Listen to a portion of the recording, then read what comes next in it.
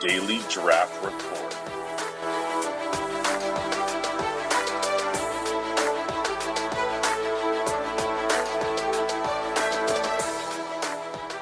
Set your DVR to record now. Good morning, everybody. Welcome to your Daily Draft Report. It's the daily dose of prospect information for the NFL Draft, brought to you by Campus to Canton. Tonight's prospect, we're going to go back to the defensive side of the ball. Devin Lloyd, redshirt junior linebacker from Utah, 6'3", 235 pounds. Love that size. And my guest tonight is Mr. EJ Snyder. EJ, how you doing tonight, man? I'm great. Thanks for having me on, Dwight. This will be fun. Absolutely, man. I've been dying to talk about Devin Lloyd. A lot of the guys at the site don't play defense. I do. I play IDP, and I love Devin Lloyd. So they actually said they even skipped the defensive episodes, so they're lost, in my opinion. So, all right. Devin Lloyd was the class of 2017 from Chula Vista, California. Not very highly ranked. He was the 1,631st. So, I mean, he was down there a little ways. Did have offers from Utah, UNLV, Colorado State, Sacramento State. Ultimately chose Utah and didn't see much play his freshman year. His sophomore year, he did have 91 tackles, including 6.5 sacks and an interception returned for a touchdown. This past year, though, he had 111 total tackles, 7 sacks, 4 interceptions, 6 pass defenses, a fumble recovery, forced fumble. He's a guy that gets all over the field.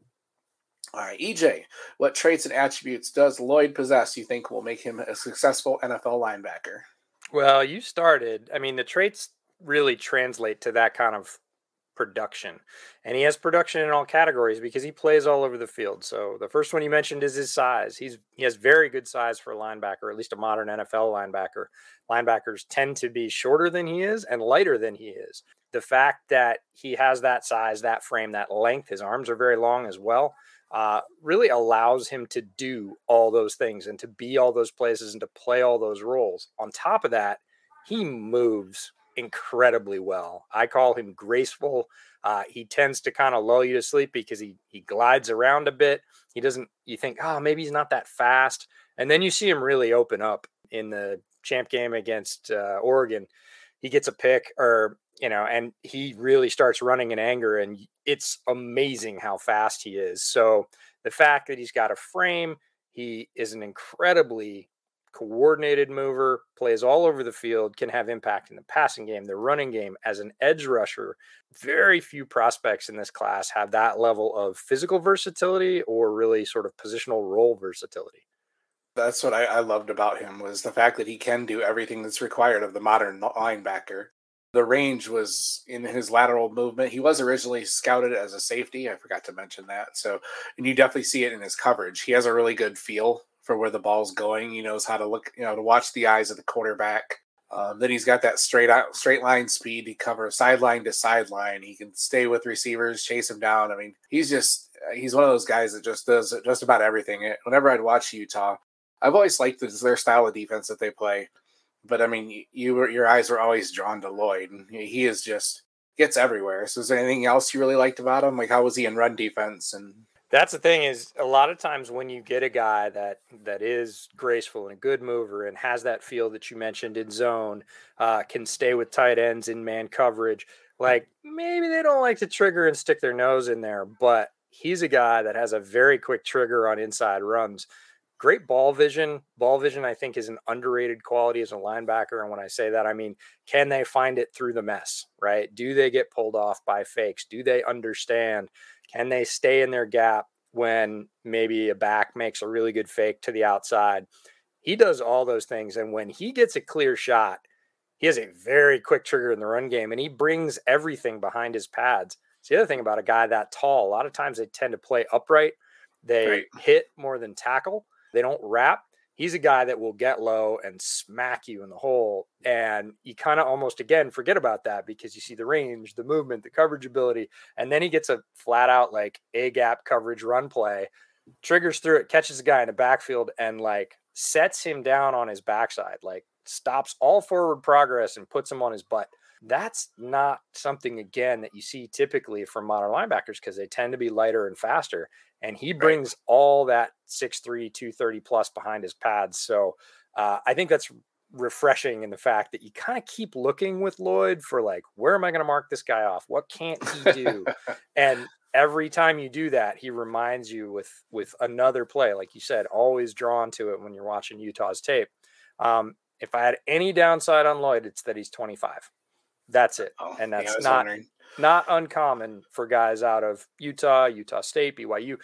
Typically tend to come out and the scouts say overaged, right? That's the word. That's the term. Just means, by the time he gets to a second contract, if he is a first round pick and the team has 5 years of control, he's going to be 30, right? And 30 for linebackers is a tipping point, not the tipping point, but, are you going to get a full second contract out of that guy? It's, stats say you probably won't. Guys are playing longer all the time, but coming out at 25 is, there will be guys going into their second contract at 25. Guys who are coming out who are 21 right now and drafted in the second or third round with 4 years of control. They're up for free agency when they're 25, whereas Lloyd's 25 coming in. Yeah, and on the strengths, we forgot to mention he's a pass rusher too. That sets him apart in my mind. Is not very many guys that play in an inside linebacker or off-ball position get lined up straight up as an edge rusher, and Utah does that, and he is wildly effective. He's got a plan for rushing, and he's got moves that he can link, moves plural, not one. Right, he disengages. Yep, that is not common. I mean, a lot of people think, oh yeah, it's, if they're a linebacker, they can rush. No, if they're a linebacker, they can probably blitz, which is different than a straight up rush. But he will declare himself as an edge rusher, like a stand-up edge rusher, and be effective. He has more bend than a lot of edges in this class. And that's, again, when you roll it in with everything else that he has, that's why he's my number one inside or off-ball linebacker. So other than the age, was there any other concerns you had in his game? I mean, he's not perfect, but he's pretty darn close. He is very close for a college prospect. And that's the upside, if you want, of being 25, is that he's got experience. He is developed. This is not somebody that is just all over the place and you're going to have to really hone that.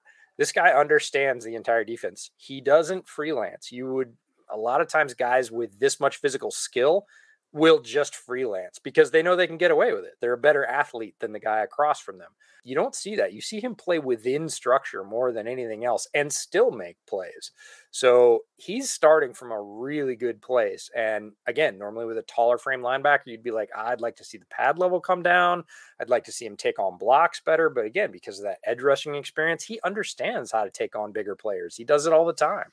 So very few negatives in the evaluation with him. He's been largely injury-free, which is a big thing at linebacker or running back, high contact positions. There's not a lot, if you want to get super picky, maybe turning your head around to find the ball deep down the field, but that's not typically something we grade linebackers on. He can do it. He doesn't do it all the time, but that's a high level cornerback skill that a lot of the guys that are going to get drafted in even the first round don't have. So that's really ticky-tacky. Like that's reaching. Right. Yeah. One of the only other things I noticed that people like to point out the athleticism, and he's not a freak athlete. I mean, he's got good speed and good, like you said, bend moves, but his IQ and his intelligence really set him aside. So will allow him to overcome. I don't think he's going to kill the combine, but he's not going to do bad at it. So, I'm not at all worried about that, though. That's the only other thing that I could possibly even nitpick a little bit about. And that's if people want elite numbers out of him, they're probably not going to get them, but they're going to get very good numbers. And again, at his size, he's going to be running against guys that are 15, sometimes 20 pounds lighter than him. Shorter levers. Those guys move faster in terms of sprinting and turning. He's going to put up very good numbers for his size because, again, he moves very well. And like you said, the underrated aspect of that is he triggers really quickly because he understands. It's that mental and physical link. So in terms of like time, speed on the field, I would love to see his GPS numbers because I think they may be faster than some of the quote unquote fast guys who run really fast without pads, but you get them on the field and they actually play slower than Devin Lloyd. All right. Mock draft database has him. There are people taking him 16 to the Eagles, 6, as high as 6 to the Panthers, 10 to the Jets, 9 to the Broncos, 19 to the Eagles also. So are there any of those landing spots or any other landing spots you really like for Devin? I think if you're taking him within the top 10, it puts a lot of pressure on your organization and it puts a lot of pressure on the player to be not just great, but excellent, like blue chip, maybe all pro within the first 2 or 3 seasons. Not that I don't think he can achieve that, but that's a lot of pressure to put on any young player. Anywhere after probably the top 10, I think he's, other than the age, one of the safer choices in this draft. If you need really any of those roles, if you need an inside linebacker, if you need an outside linebacker, if you need a guy that can rush or cover tight ends and erase, the big tight ends in your division, Devin Lloyd is a plug and play player. You can bring him in and say, do this. He's going to do those other things for you as well. So in terms of safety, I would love to see him go to a coach that understands that versatility. And what I think about is what the Cowboys were able to do with Micah Parsons. Micah Parsons had a lot of physical skills, and everybody said, well, it really depends on what they're going to do with him, because he started at Penn State as an edge rusher, but he'd been playing middle, and, where is he going to get production? The Cowboys said, we're going to let you do a little bit of everything. We're going to put you in the spots to succeed. And he had, ostensibly the best season as a defender almost in the NFL. He was in Defensive Player of the Year, not just Defensive Rookie of the Year consideration. I want to see Devin Lloyd go to a place where they can understand that dynamism and put it to work, and not just say, hey man, we need you to be the Mike, just do this. That's going to be sort of underwhelming to me if he ends up in a defensive landing spot like that. I want some folks that give him creativity, that move him out to the edge, that put him on different players. Heck, they lined him up on the slot, against small slot receivers at Utah. And he was effective because, if he plays bump and run against a guy that's 5'10", 185, he can pretty much envelop them. Their route is done. So again, I want to see some of that used, or most of that used. Any place, if they were super rigid in their roles with linebacker that he went, I'd be less happy with that. I like the Eagles because they have several picks in that area. Yep. And a need for something like that. So, yeah, there's a couple of those spots. I can't see him going top 10. Like you said, I think probably the age will stop a lot of people from making that high of an investment as well. So, well, thank you, EJ. Thank you very, very much. Yeah, you just made me love him even more. So it's always great when I can get a little bit of validation to my insanity. For sure. I'm happy to provide it. All right. Can you tell everybody where they can find you on Twitter and where they can find your work at? Yeah, absolutely. So on Twitter, you'll find me at the Draftsman FB, as in football. And on YouTube, you can look up Bootleg Football. That's the podcast I co-host with Brett Coleman of the Film Room. And I also run a Chicago Bears podcast called Bears Over Beers. That's part of the Windy City Gridiron Network that's on SB Nation. Nice. The Bears. Love Bears. Love it. All right. You can find me on Twitter, FF People's Champ, this podcast at Daily Draft RPRT. My work at Campus to Canton, Dynasty Nerds, kind of a little bit everywhere. So thank you guys very much, as always, for listening. Hopefully you enjoyed the Combine, and we will talk to you tomorrow.